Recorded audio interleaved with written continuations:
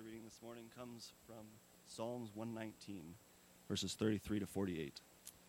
Teach me, O Lord, the way of your statutes, and I will keep it to the end. Give me understanding that I may keep your law and observe it with my whole heart.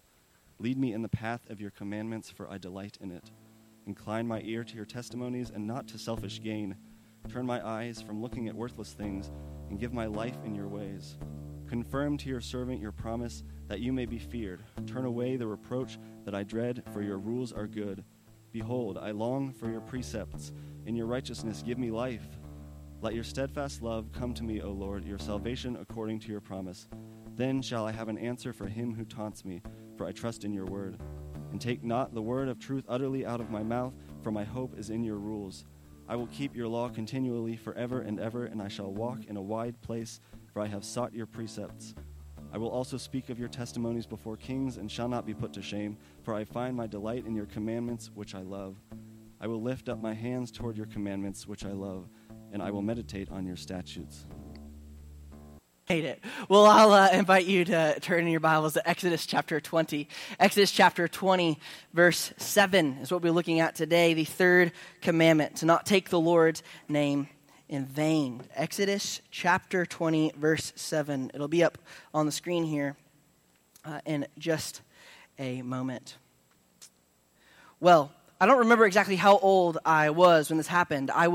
It had to be late middle school, early high school, probably early high school, because I was a little bit of a late bloomer anyway, because in my memory, I was about a head taller than my mom in this exchange that was going on. Now, my mom was 5'3", so it didn't take much to be a head taller than her, but I'm there, and I'm sitting in the half bath of our house on the downstairs level. We had a half bathroom, and we were in there, and she is looking at me with this look that I can only imagine is coming directly from her Air Force military background. She's got one hand on her hip, and the other, she has the soap, the hand soap with a big old pump on it. You see, what had led to this moment as I looked, staring at my mom, her glaring at me, my jaw at the ground, not really comprehending what is getting ready to happen. I'm not really sure. I'm like too old for this kind of thing to be going on. But what had happened previously is somewhere in my teenage angst, for some silly reason, I am sure, I had said, "Oh, G-O-D." But I didn't say G-O-D, I said it. And she had warned me. And she had warned me to stop taking the Lord's name in vain. And here we are in this small bathroom, and she is glaring at me, hand soap in one hand, arm on her hip in the other, and she says, "Open your mouth." And I am like, what? I'm a head taller than her at this point. I can just walk out if I need to. I'm now wrestling through. I've broken the third command. Should I break the fifth one? Is this going to be worth it? But I know that my dad he's still bigger than me. And I know if she calls in backup, it's going to be bad. And so reluctantly and confused, I do it. She says, "Stick out your tongue." And I do it. And the whole thing hits my tongue, mouth. "Now shut your mouth." And I do it. I shut my mouth. And I'm there. And I take it, and she walks out. It tells me to quit taking the Lord's name in vain. And I run to the sink, and I open my mouth, and I'm spitting suds for the next 10, 15 minutes. Now, I don't know that I would repeat the same scenario with my own kids today. I'm not sure that that's godly, loving parenting. But what's so interesting about my mom's story and in that moment is my mom did not grow up like you might think she grew up from hearing that story. You might think she came from some kind of really fundamentalist, legalistic background. But the reality is my mom grew up probably hearing the Lord's name only taken in vain her whole life. My mom's life and experience was normal to say words that in our culture are a lot worse than just the 3-letter one, but they said the 4-letter ones all the time. What has happened in this woman's life that all of a sudden she is filled with zeal for the name of God? And again, I don't know that that's the right thing to do or not, but the reality was, as the name of God becomes so precious in her life, that she would defend it even against her own son. You see, what happened when my mom was about 28 years old, Jesus saved her from her sin. He saved her from a life of bitterness and unforgiveness. and he changed her forever. She came to know the one true God as her God. She became passionate about his name and his glory. And again, while I don't know that I'm suggesting that any of you take your kids into the bathroom this weekend and squirt soap on their tongue, I would say I think we could maybe learn something from her zeal and her love of the Lord, to want to defend his name, to want to hold high the name of the God, that she didn't want to hear her son take the Lord's name in vain. Exodus chapter 20, verse 7 reads this: "You shall not take the name of the Lord your God in vain. For the Lord," and apparently Tammy Rosenshredder, "will not hold him guiltless who takes his name in vain." See, my hope is as we walk through these commands of God, that we would learn to delight in his commandments. As we look at a command that's maybe we're lost on it because names aren't used the same way they're used here in the text, and what that all looks like and what that means. And we sometimes may think, is it really that big of a deal to use the Lord's name and empty of it of meaning and just take it in vain or not? My hope is that we would resonate with the psalmist as we've been reading through Psalm 119 for our scripture reading throughout this series. Psalm 119 verse 14 says this: "In the way of your testimonies I delight as much as in all riches." My hope is today I'm going to attack the text a little differently than we're used to. I'm going to teach the whole text because it's just one verse today. We're going to teach the whole thing first, and then I want to give 4 kind of applications, just 4 areas of your life that I believe can be enriched, can be better, if you would see what it looks like to not take the Lord's name in vain. If you would see what does it look like to, instead of taking his name in vain, to honor the name of God in a right way. Could it make life better? Could it make life more rich and more full? And I believe the answer to that is yes. And I want to give 4 particular areas that I think, and that's not to be exhaustive, I just want to be practical at the end. But first, what I want to do is walk through Exodus 20, verse 7, and I'll read it again. "You shall not take the name of the Lord your God in vain, for the Lord will not hold him guiltless who takes his name in vain." Well, as we walk through this verse together, we need to answer some questions. We need to kind of look at some just pieces of the verse so we can understand it holistically and try to see what is being taught here to God's people as God gives them these 10 commands. And first, it requires us to understand what a name means in this context. That it's not just a label. We're not treating the name of God like it's some kind of magic word or something that we can just like say as if it's like a spell or something strange like this. But the name of God means to carry with him the reputation of God, the very character and nature of who God is. That's what it means when he talks about his name in this context and in this world that the Israelites are part of, this Near East ancient culture. Your name meant like who you really are. And while that maybe isn't the exact same in a Western culture, I don't know that we've totally lost that either. You can think of things like when you have maybe suggested somebody for a job or a promotion in your professional life. You connect your name to that person. That's why there's sometimes some fear and some trepidation of, is that really the good and right thing to do, right? If you're really afraid, like if I put my neck out there and I put my name on this person and they fail to perform well, that's going to reflect badly on me. That's going to empty out, and that's going to make my name not look as good if I ever try to vouch for somebody else. We see that in our world, because in our world, when you put your name, especially in the professional world, on somebody else, you're saying they have a work ethic like me. They have a desire to succeed like I do. They have skills that are like my skills, and I'm saying this person is going to be successful, and that only matters, that only carries any weight if you're successful, right?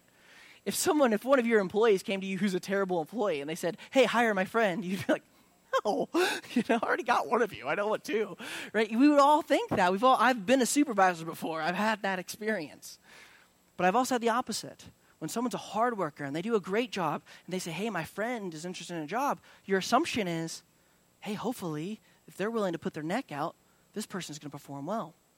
And we see that that's what happens. And that's what we're saying. That's one example of what it looks like to have a name. It's carrying the reputation of God, the character of God, the work of God that he has done in this world. And for our sake is what we do. We carry the name of God into something when we invoke his name or want to say it. And what happens in that scenario when that friend takes the job and they do fail? They're late to work and they're not a good employee. They empty your name of its power. They empty your reputation, your past experience, and you're not going to be able to suggest other people in quite the same way. And that's where we look at vanity. This word that gets translated in vain in Hebrew, it means to empty, to make useless or worthless.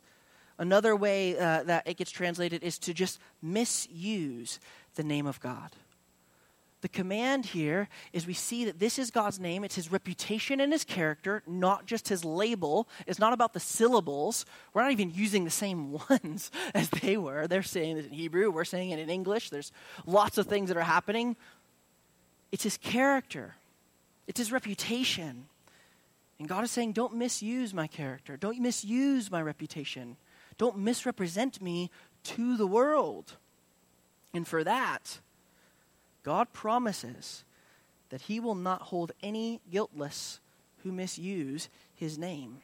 His promise is that he will punish those who misuse the name of God, who break his holy law and his holy commands. They will be subject to his holy wrath and his holy judgment and his holy punishment.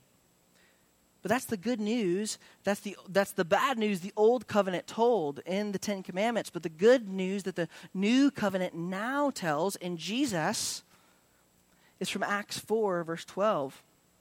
See, if you fail to keep God's name, and all of us are going to fail at that, we know that there is punishment. But Acts 4:12 tells us, and there is salvation in no one else, for there is no other name under heaven given among men, which is why we must be saved. Because if we understand name to mean reputation, to mean character, to mean the work of that person, we talk about the name of Jesus and the name of God. He is the one who lived a perfect life on your behalf. He never took the Lord's name in vain. He never broke any of these commands that we've been talking about. He lived a perfect life. And then he died on your behalf. God poured out his wrath on him so that he could still be true to his word, that he would not hold anybody guiltless. But what happens is you are found in Jesus when you believe in the name of Jesus. Now, that doesn't just mean like in the syllables of Jesus or Jesus, like there's something about the letters. It's talking about in the name, in the character, and the reputation, and what he did in his work, his life, his death, and his resurrection. That when he rose from the dead, he won the right that everyone would bow, what? At the name of Jesus. And everyone's tongue would confess that he is Lord. His name is more than just a label. His name is who he is, his very nature and his character. See, everyone who does not believe in the name of Jesus for salvation takes the name of the Lord in vain. They empty of its saving power. When they say, well, if I'm just more good than I am bad, then when I stand before God, I'll be good enough, right? We would say, no, that takes the name of the Lord in vain. He's the only name that can save. He's the one. It's his character, not mine, that stands before God. It's his reputation. It's his birthright. It's his death, his resurrection. That's what saves me. And that's what I must believe in. That's what we say when we believe in the name of Jesus. We're saying we're believing in the life, the death, the resurrection of Jesus. 1 John 1:12 tells us, but to all who did receive him, who believed in his name, he gave the right to become children of God. So does the third command matter today? Yes. Because it's only by the name of Jesus that we can be saved. When we say his name, we're not just talking about the syllables. We're not just talking about a label. We're talking about his character, his work on the cross, and his work in raising from the dead. And it's in his name that we are saved. And we know that once we become a Christian, It is then our aim to glorify him in everything that we do. And so it's our aim to esteem the name, the life, the character, the reputation of Jesus, of our Lord, of the Holy Spirit, the triune God of the Bible. And when we fail to do that, we functionally make it empty. We treat it like it's useless and in vain. So that's, I think, what the passage tells us. It's an invitation, like we've been saying, it's the invitation to delight in the law of God. It's not just don't do this. It's this invitation to say, don't take the Lord's name in vain. Do the opposite. Worship his name.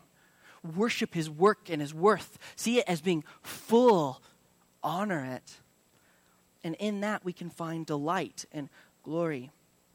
And so what we want to see is that we can live a rich life when we honor the name of our Lord. Now, obviously, I'm not talking about material possessions or anything like that. I mean, in our doing good, the life that Jesus has promised, that he would be with us and be near us, so that we would live in his ways and experience the joy that comes from following Christ.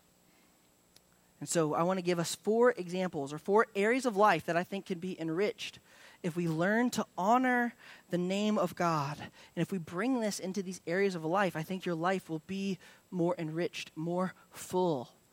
You will live in gospel hope and endurance. So first one is this. It's in our speech. This is probably the most common thing we think of when we think about taking the Lord's name in vain. Ephesians 4:29 tells us, let no corrupting talk come out of your mouths, but only such as is good for building up as fits the occasion, that it may give grace to those who hear. This passage in Ephesians comes to us after Paul has written through the gospel extensively. He's told us that we are sinners, fallen from grace, that we cannot save ourselves, but God, being rich in mercy, made us alive together with Christ, that his death was our death, and his resurrection is now our resurrection. And we can then live in a life that's worthy of that. That's in the beginning of Ephesians 4. And then he starts giving some really practical ways, and he talks about speech. See, you as a Christian, God's plan for your speech in your life is that no corrupting talk come out of your mouth, but rather only talk that is good for building up. Talk that fits the occasion, that it might give grace to those who hear. It's not just the Lord's name, it's every word that you have is meant to give grace and bless and honor.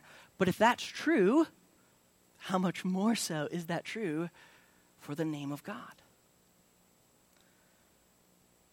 Can we really say that's what we're doing when we become so angry and exasperated? We just cry out like I did as a teenager and take the Lord's name in vain in that moment? Are we giving grace to those who hear? No. We're yelling and we're using his name. And the taboo, I tried to look it up. Like, why is it that we use the name of Jesus in a way that it almost doesn't even make sense? Like, you just scream his name when you stub your toe. Like, if I just Kendall, like at home and he's not there. Like, that would be weird. That doesn't make any sense. Why do we do that? And it's what I could tell, the best I could get from the internet and the world is it's the taboo. It's the fact that the name of Jesus holds within it a holiness and an honor. And what culture does, how we kind of come up with bad words over time, and how that works is if things are taboo, we say them.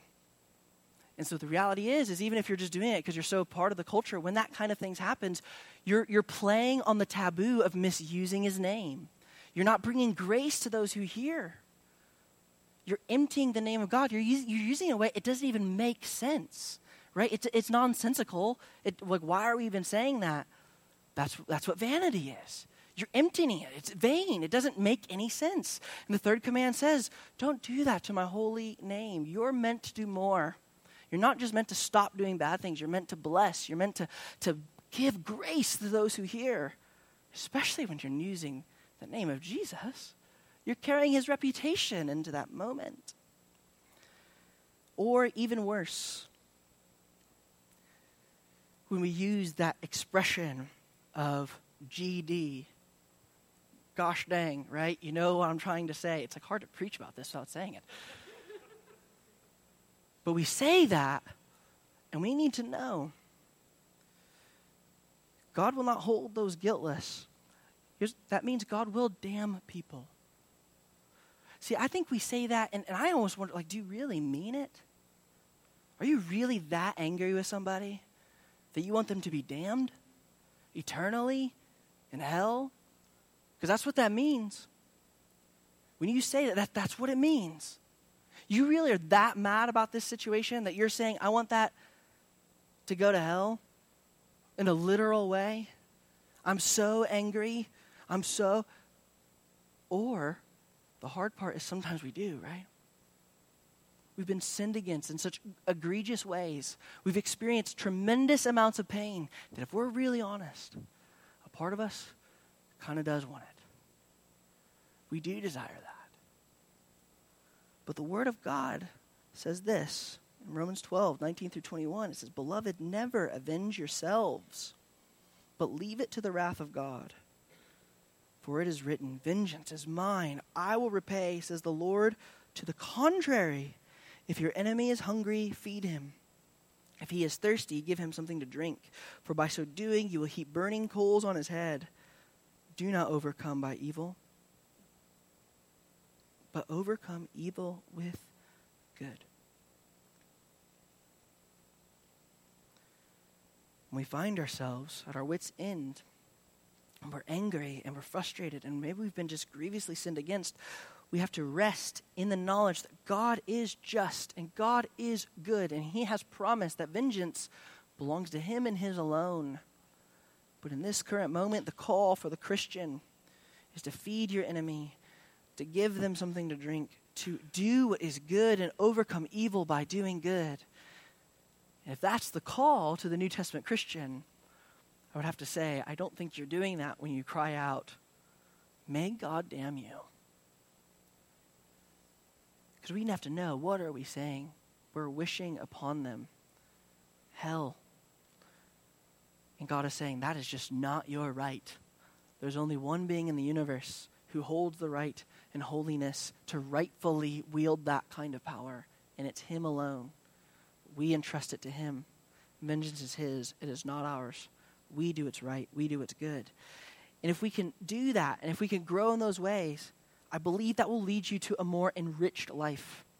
You will not be cursing people. You will learn to forgive. You won't be embittered. You'll learn to just entrust people unto the Lord.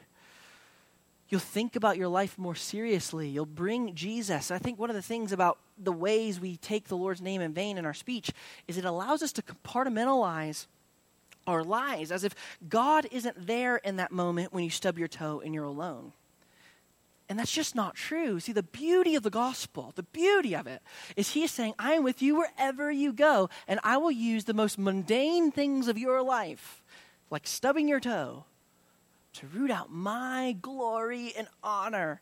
God is so good. He is so good, he can use things that seem totally inconsequential to do the most amazing and beautiful things in your life as you grow to catch your tongue in that moment, to put up gratitude instead of dishonor, worship instead of vanity. And as we do that, we can also see another way we need to look at how we use our words is how we make our promises. This is the second area of life that I think can be enriched. James 5:12 says, But above all, my brothers, do not swear either by heaven or by earth or under any oath, but let your yes be yes, your no be no, so you may not fall under condemnation. Jesus says something really similar in Matthew 5, verses 33 through 37. It's not on the screen. We won't read them today. But we see that that's the teaching of the New Testament. In the New Covenant, it's this idea that when Christians make promises, they don't need to swear to anything else. In Jewish tradition, they would, to kind of show that, like, I'm a truth teller, they would swear to something else. And so they would swear maybe, like, on an altar. But then it kind of became dicey. Like, should we swear on the altar? No, we'll just swear on the food that gets put on the altar. And Jesus says, no, none of that stuff. Just tell the truth. Be somebody who tells the truth. Keep your promises, and you won't need to swear to anything else. Let your yes be yes, and your no be no.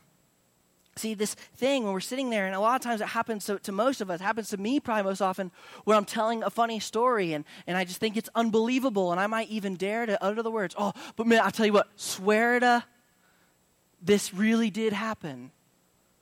And it's vanity. That's meaningless. That's emptiness. You're bringing God's name into something that just doesn't belong. It's not supposed to be there. As if you're some kind of judge that can subpoena the Lord Almighty to come and testify on your behalf. Tell them it's true. And God says, no. Don't swear with my name. Let your yes be yes. Let your no be no. That is enough for somebody who has integrity, who walks in the way of the Lord, who doesn't compartmentalize their life as if like these are the Jesus parts of my life and these are not so much. But if Jesus becomes every part of our life, what we're saying is we always hold integrity. We always do what we say we're going to do. When we make a promise, we keep it. That's what we want to see, is that the people of God must be a promise-keeping people because the God we serve is a promise-keeping God. That's the truth of the gospel, and that's the beauty that we get to see. Your life can be more enriched if you are a person who keeps their promises. So much of our life, it's lived in the mundane, in these little moments of sharing stories with each other back and forth. Not making extravagant promises that we can't keep. Right? Sometimes we have to do this kind of things because we'll say to somebody, oh yeah, we can do this. And you can't do it. And you fail them. So now you've got to go and next time you make a promise, oh, but this time I swear to God I'll make it happen. Let your yes be yes. Let your no be no. Do what is right. Speaking of letting our yes be yes and our no be no, third area, politics. Talk about a group of people who always overpromise and always underdeliver, no matter what side of the aisle that you're on, right? We always see that happening. They never let their yes be yes or their no be no. But this is something that I've seen a lot of in the last 6 years or so.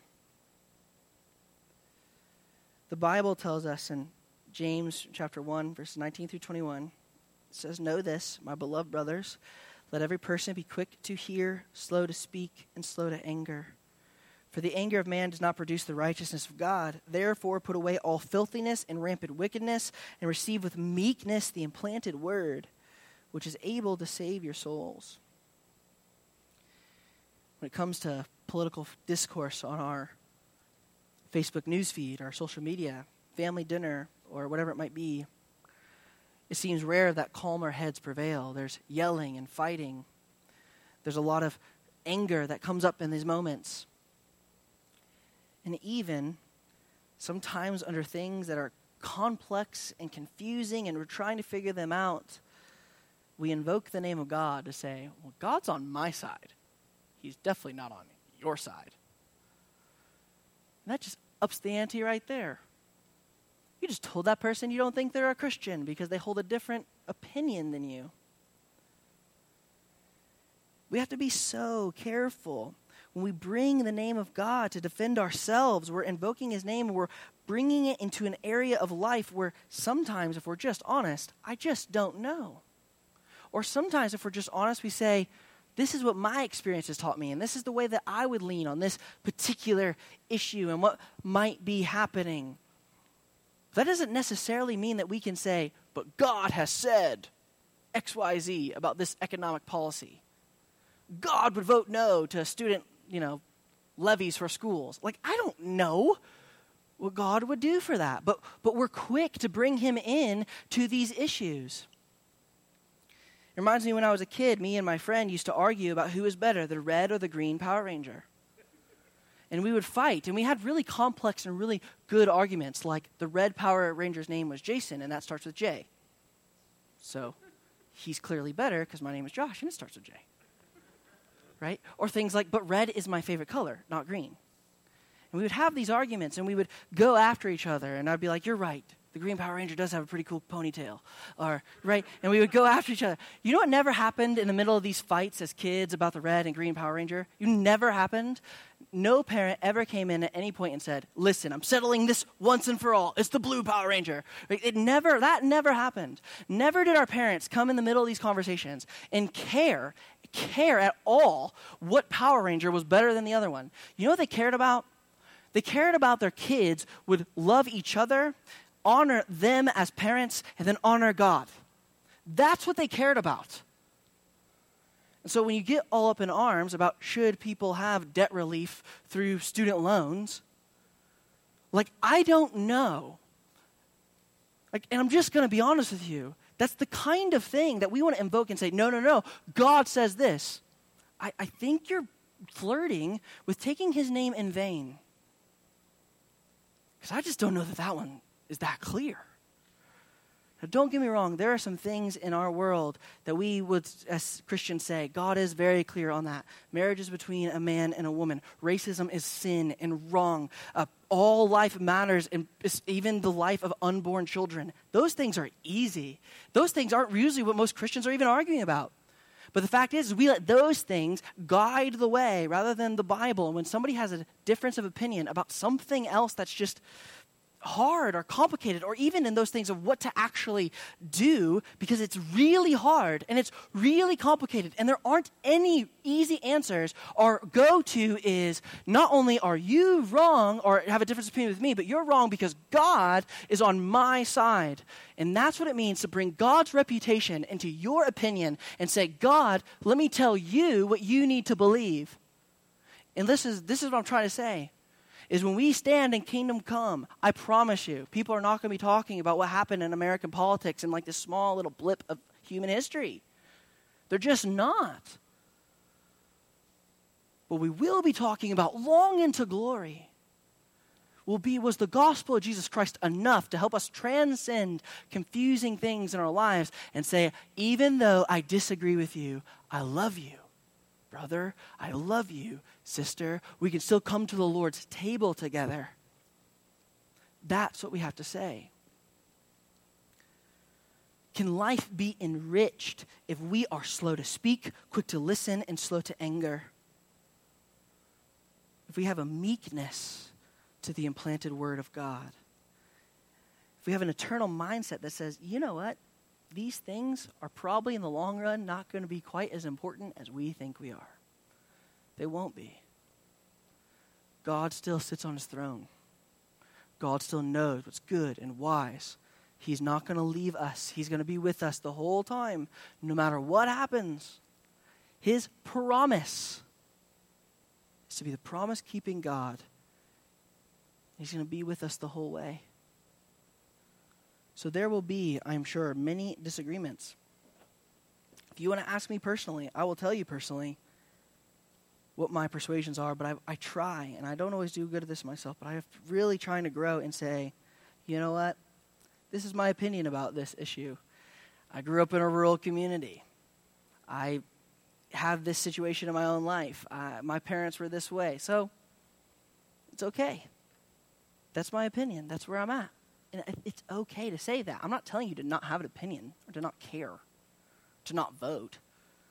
What I'm telling you is sometimes we just have to resolve to say, I don't know. I don't know. I'm just going to do the best that I can.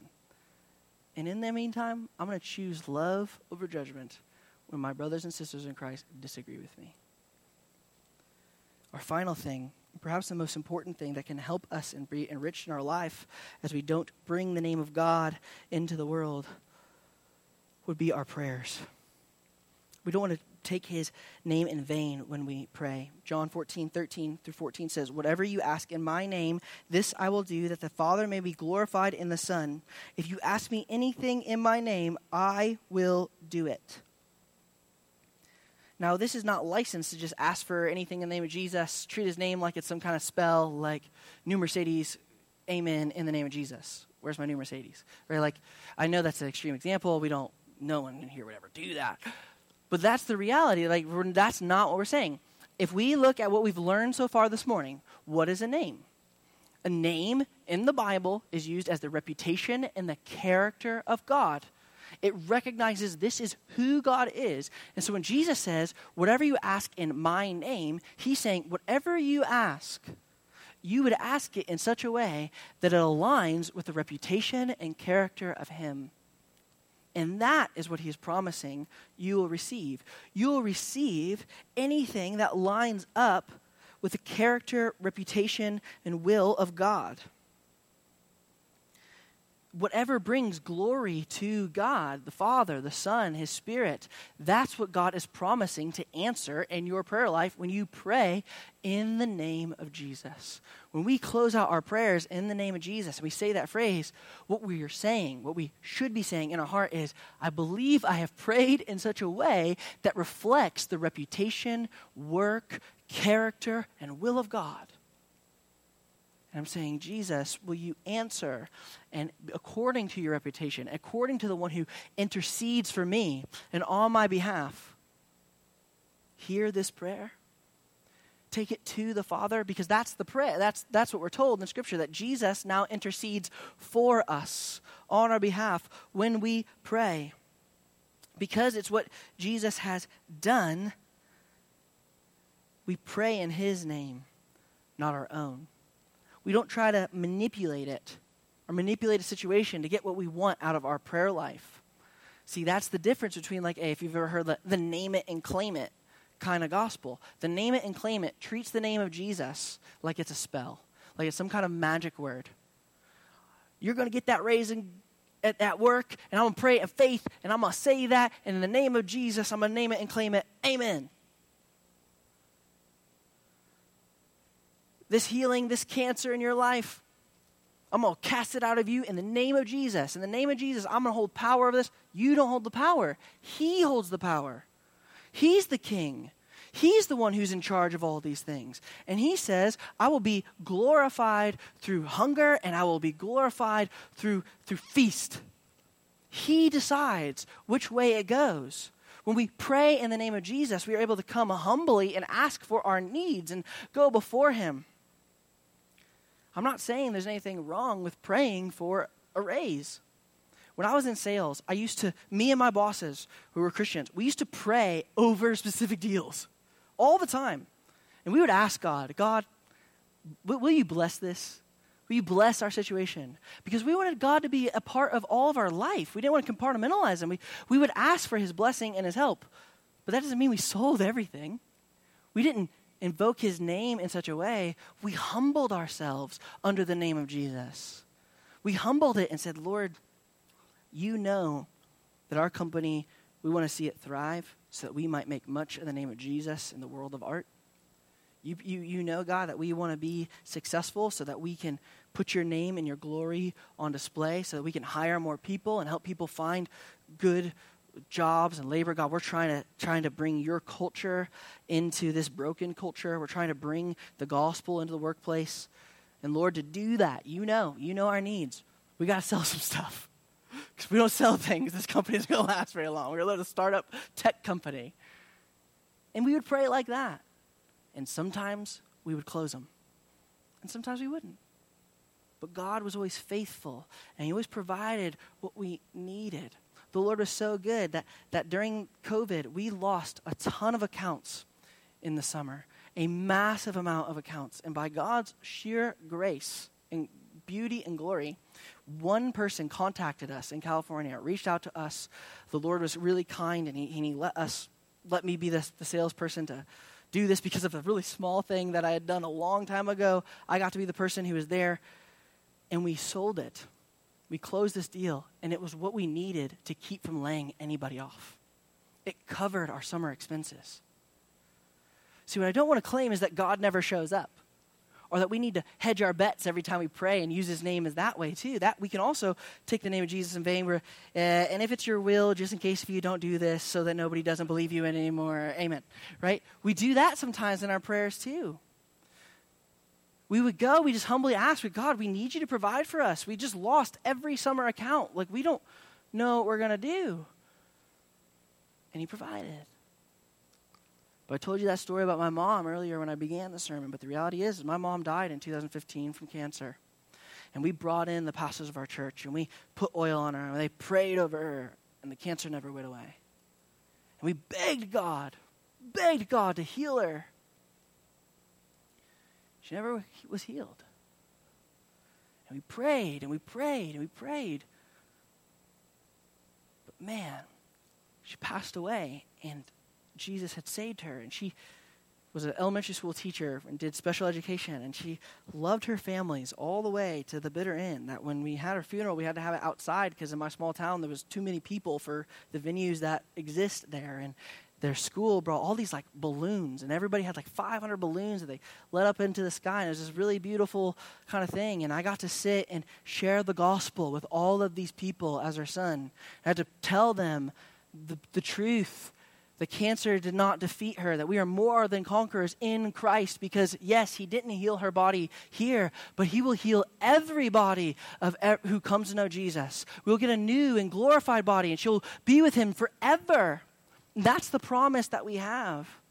These temporal things that we pray for, they're just temporal things. But your life will be enriched if you understand that we go before God, we pray to the God who's the God of all eternity, and he may choose to allow you to suffer for his glory and his honor and his name's sake.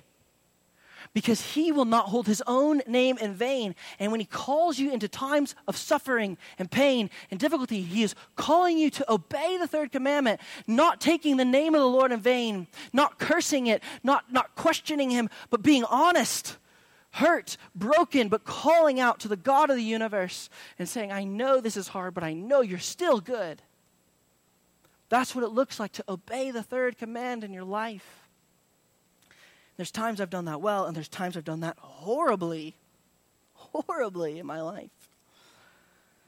See, as I conclude this morning, the reality is I have to tell you, and I've already confessed it, I have failed in all of these areas. The law of God weighs over me, and I cannot pick up that law on my own. I have used the Lord's name in vain in my speech. And instead of bringing grace to those who hear me, I've been mean and vengeful. I've made promises and then failed to keep them. I've gotten so angry and I've said foolish things in the middle of silly, temporal, political discourse because I was quick to speak and quick to anger. I didn't hold true the word of God and looked like a fool because of it. And I've prayed to God in ways that are shameful, wanting him to just have my way or take away difficulty, change my situation instead of changing me. I've failed. And if you're honest, you failed too. The law of God is so high and so perfect. The truth is, none of us can come before him. But this is what the gospel says to you. Galatians 4, verses 4 through 7. But when the fullness of time had come, God sent forth his Son, born of a woman, born under the law, to redeem those who are under the law, people like me and people like you, so that we might receive adoption as sons. And because you are sons, God has sent the Spirit of his Son into our hearts, crying, Abba, Father. So you are no longer a slave, but a son. And if a son, then an heir through God. We're going to transition now into our time of the Lord's Supper. This is a time where we look at the body of Jesus and we consider that it was broken for us on the cross. It's a time where we look at the blood of Jesus poured out for us on the cross. It's a time where we remember that we fail to uphold the law on our own.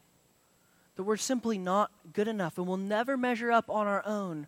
But we also remember the glorious and wonderful truth that Jesus paid for our sin in his broken body and his shed blood, and that he rose victoriously from the grave, that if we believe on his name, we are given the right to be called children of God.